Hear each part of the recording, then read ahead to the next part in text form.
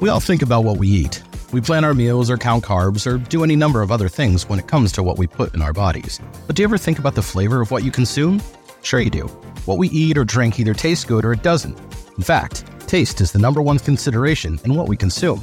There's more to it than just like or dislike, and there's even a whole industry dedicated to it. Flavor is memory. Flavor is feeling. Flavor is science. Flavor is art. Flavor is McCormick Flavor Solutions. I'm Corey Doucette, and welcome to our Flavor University podcast, where we explore the science, artistry, and industry behind flavor.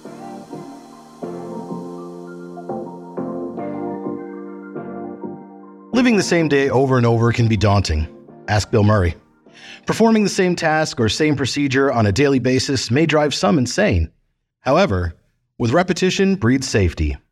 Repetition also creates quality and is not only necessary, but required in our industry.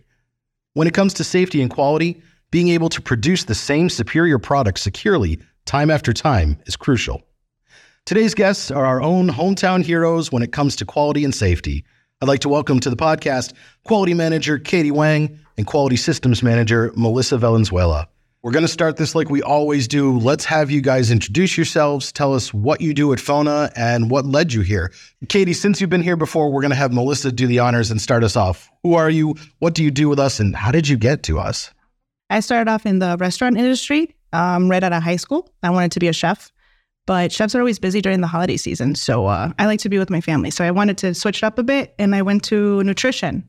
And also that was in my field after a couple of years, and I ended up risking it, took a job at a temp agency and was a temp for 1 year and then got hired on. And I've been in PS&Q ever since. What I do is I assist in all of the coordination with our customer audits. I help out all the teams that are on the floor, whether it's environmental monitoring, investigations, different programs in our food safety system. I think you might be all over the building just as much as I am. I like to get my steps in, so it's good. It's nice. Katie, your turn. I actually started as a summer intern. So that was very fun for me. It was my second internship, and I loved using my science background, my chemistry degree, in something that's very near and dear to our hearts. I'm a big foodie, and making sure that the supply chain is staying safe was like a true passion of mine. So after I graduated from the University of Iowa, I was offered a full-time position in our product safety and quality department. I've been in quality for about probably 15 years now, but flavor industry as well as the meat industry. And I love it. Every day is different. All right. So let's put everything in perspective here. Let's talk about safety and quality. Let's try and put this in a nice little box for what we're talking about today. Mm-hmm. What does safety and quality mean to us as a business? Sure. So safety and quality as a business are extremely important. We want to ensure that our consumers, our final consumers, our customers, all of our stakeholders involved in the FONA flavors are going to get a consistent product, a safe to eat product, the product that they're expecting. Yeah. One example that I love to give is you don't want your vanilla flavor tasting like the lemon flavor that was run before. So making sure that all quality attributes, all food safety attributes, that you're getting the best final flavor is everything that's tied into the different programs we have in place that Melissa and I oversee. I can say that I've definitely had that experience of buying a product and then getting it home, tasting it, and just being like, there's something wrong with that. Mm-hmm. And only once have I been like, they should keep producing it that way, which is probably strange to say. I'm sure it was a half and half iced tea flavor, and I forget what the outlier was, but it was just, I was like, this is wonderful.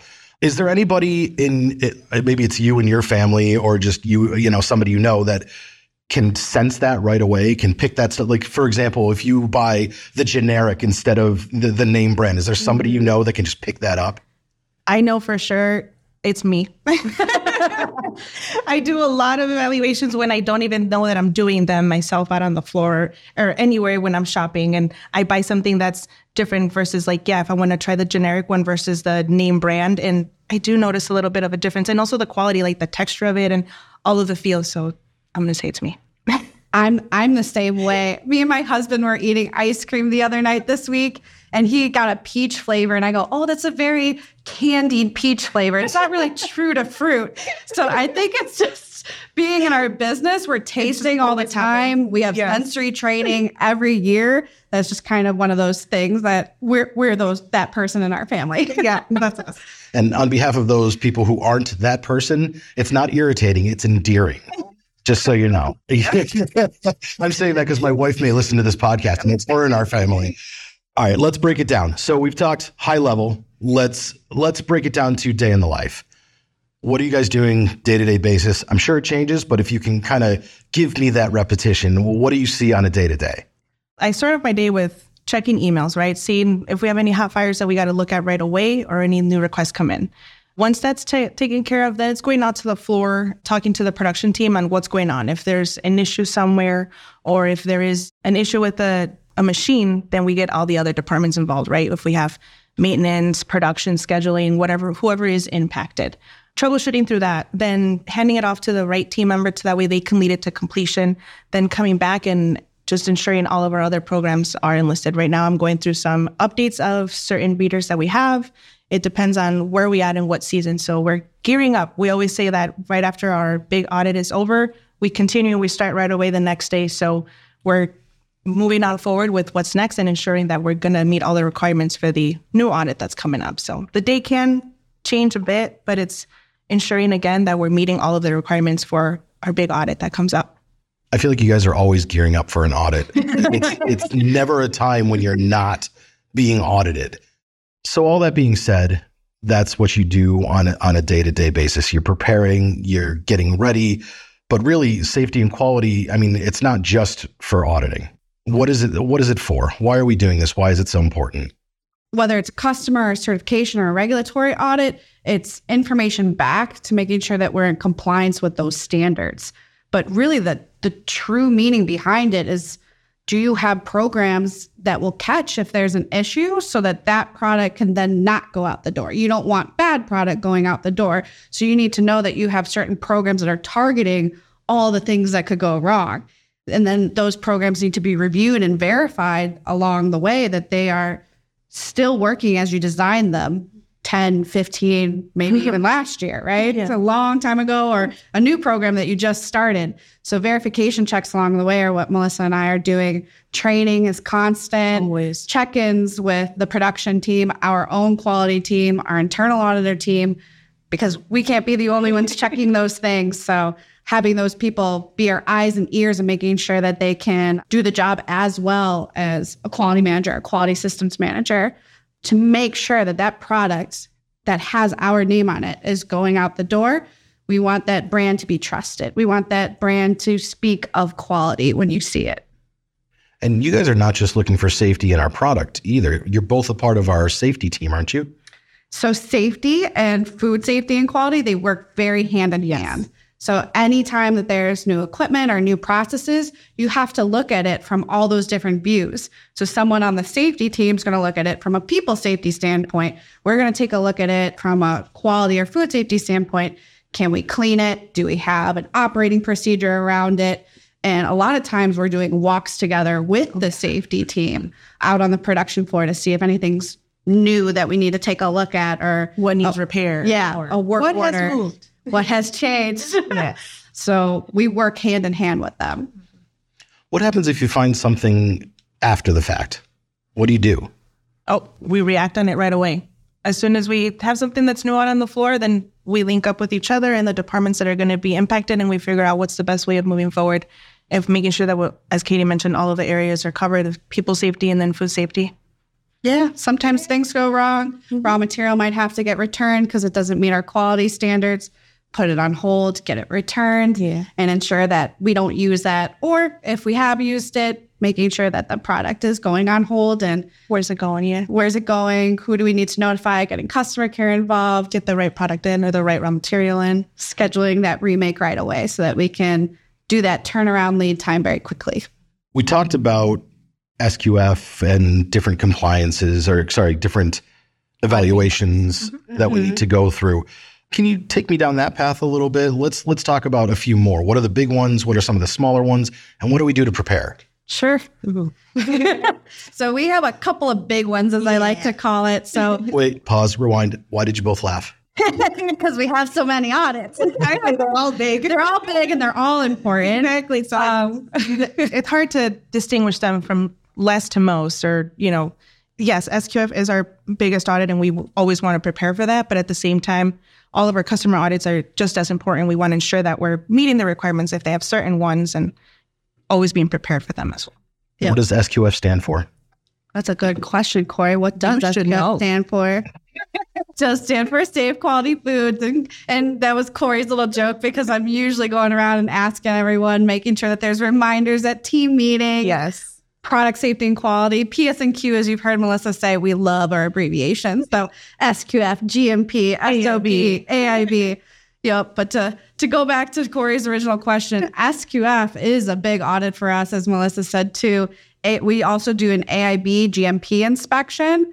We are also doing corporate audits. So McCormick will come in, and we had our first one on site this year. So those are our big three, as I call them. And then, of course, we're registered with the FDA. So if the FDA were to come in, that would be an important inspection or audit as well. And then we have our product identity audits, as I like to call them. We have kosher, organic, halal, and sprinkled throughout the year then is our customer audits as well. And not to toot our own horn, but I do know that we do well on all of our audits. So beep beep. Well, the true measure of a successful audit is that we're doing the right things throughout the year. Yes. So if someone's looking back and they're here in June and they're looking back at documentation from October, we had the right programs in place all throughout the year. So we do the right thing. We do like to be ready, audit ready, 24/7. Our company is required to do these audits to be a flavor company. Do independent companies that hire us require us to do audits and safety checks? So, for example, if we have a company come to us, a vendor come to, or not even a vendor, a customer come to us and say, hey, I want to make sure that you're doing this the way we do this, the right way to us. Do we have audits like that from them? Oh, yeah. Yeah, that's kind of a bread and butter where probably more than the other audits through the years. We have customers who come in either themselves or they contract through a third party and they come on site. And Melissa's great in ensuring that, we have a mutually agreed upon date. This is our agenda. We're devoting this day or these couple of days to you to ensure that we can make your time as efficient as possible. We're going to throw together those binders that you see us pulling out and ensuring that we have all the paperwork from throughout the year that might get requested in advance. Out of all the audits that we do, are there any that make you a little more jittery, a little more nervous? Not that any audits make us nervous, but we kind of get like a little butterflies and like to harness that nervous energy and kind of what I call my competitive spirit and a bring it attitude. We want to see what you can see as an auditor. We always want to push for continuous improvement. So if there is something that is found like a minor or some sort of issue, of course, we want to see that. We want to correct that. It's what is going to make our program better. So we always see audits as as a tool to build our partnership with our customers, build that trust, and ensure that we are performing to the best of the industry standards. I like to talk about technology. It's what I do. Yeah. So obviously it interests me. Tell me about the programs that you use, the technology that you use to ensure quality. And then on the, not even the opposite side, but on the next front, to ensure safety. We do use a lot of technology. We have a lot of tools at our hands. We use different computer tracking systems. We have inventory, warehouse management systems. So it makes traceability, mock trace tests, as well as if there's an issue, we need to figure out where something went. We have all that information at our fingertips. We have so much data too. There's a lot of whether it's coming from the testing of our raw materials, the testing of our finished products, our sampling out on the floor, and there's data all the time. The environmental monitoring program too. Yeah. So we can use and harness that data for trending of patterns and seeing where we might need a little bit of extra help or where things are still going well. With all that being said, what's the traceability that we're talking about here? How do our customers track this back? Yeah, very, very good question. So we're required by every guidance that I know of, SQF, FDA, our customers. We have to be able to know what raw materials went into which products and then where those products went. It's called one up, one down. So you have to be able to trace backwards as well as forwards. So we use our inventory management system. We use scanners and barcodes out on the production floor of additions of raw materials into batches. And then we're able to quickly search by a number of parameters, whether it's a raw material code or a specific raw material lot number that was in a specific location. Or if a customer has a potential complaint or wants us to look into something, we can easily pull up every ingredient that went into that product and then look at the test results for those raw materials as well. And we're required to do this relatively quickly. I think we give ourselves 100% tracking within 2 hours. I would say the industry standard since I've joined has moved from 4 hours. Now we need to be quicker. Now a lot of people that I see have 3 hours or 2 hours as a basic. That's scary. Yeah. People need information fast. Yeah. And you have the capability of doing that, obviously. Oh, yes. Yes. We've done some mock traces 15 minutes. So as fast as we can get information to our customers, The better it is. the better it is, whether it's external or internal customers. Yeah, sometimes we'll just set a fire, not literally, but like we'll give something to inventory and say, hey, we need this traced, and Katie will give them a scenario, and then we'll get together and they'll be able to work through the process. Yeah, I mean, because we're dealing with, people's well-being too here. Yeah. We're talking about nut allergies, gluten allergies, things that can really do harm. Yeah. That's a lot of responsibility. Yeah. The traceability program is set in place for any scenario, right? So if we have an issue, like you said, about, heaven forbid, an allergen or foreign material that's going to cause harm to someone, that'd be your food safety. You want that information fast. As fast as possible. But even if it's just as simple as like a quality attribute, like color is slightly off, still that information's needed right away. We mentioned being nervous or butterflies, and, you guys had a fabulous response for that. We've also talked about problems, that we foresee or we stop at the gates.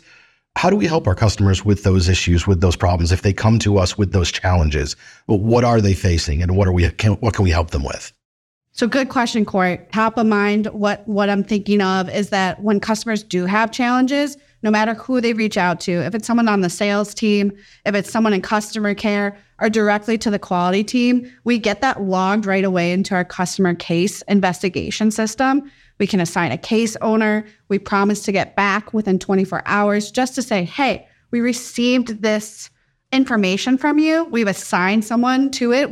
We hear you, and we will start the investigation, no matter if maybe it's just that a box got damaged in transit and they just need a replacement material right away. So we will begin that process of getting the situation corrected immediately. And then we have full traceability. So if anyone does come to visit us later, like me and Melissa for a customer audit, we can pull up those cases and show the thread, show the history of what we did to fix the issue, to fix the immediate issue, and to get that communication going back to the customer.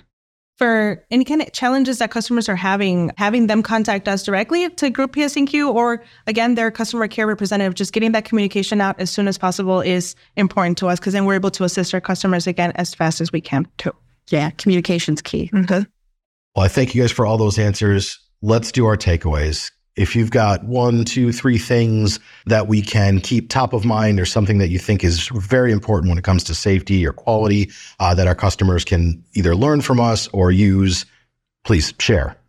For me, I would say, as we always hear, if you see something, say something. We're all always trying to do the best that we can, and having industry best practice is only known by sharing and being able to work with one another. So that's my takeaways.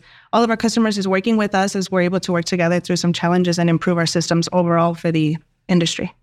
Definitely. Transparency, communication, partnership. These are all things that I think we have in common with our customers. This is, something that we value, and those values are shared across our customer base. And so my key takeaways for our customers would be that, yes, as Melissa said, if you have an issue, please let us know. We love to partner with you to make sure that we have the best-in-class programs. And if there's anything we can do to improve, we appreciate and look forward to that feedback. Thank you. Last part of the podcast, my favorite part. Hopefully it's our listeners' favorite part. I'm going to ask you guys 2 questions that I came up with while we were speaking. Now, the first one keep in mind, let's keep this in the PG rating. I'm so nervous. First question is, what is the least safe thing you've done, or the least safe thing you do on a daily basis, other than drive your car? The least safe thing I've done is gone skydiving.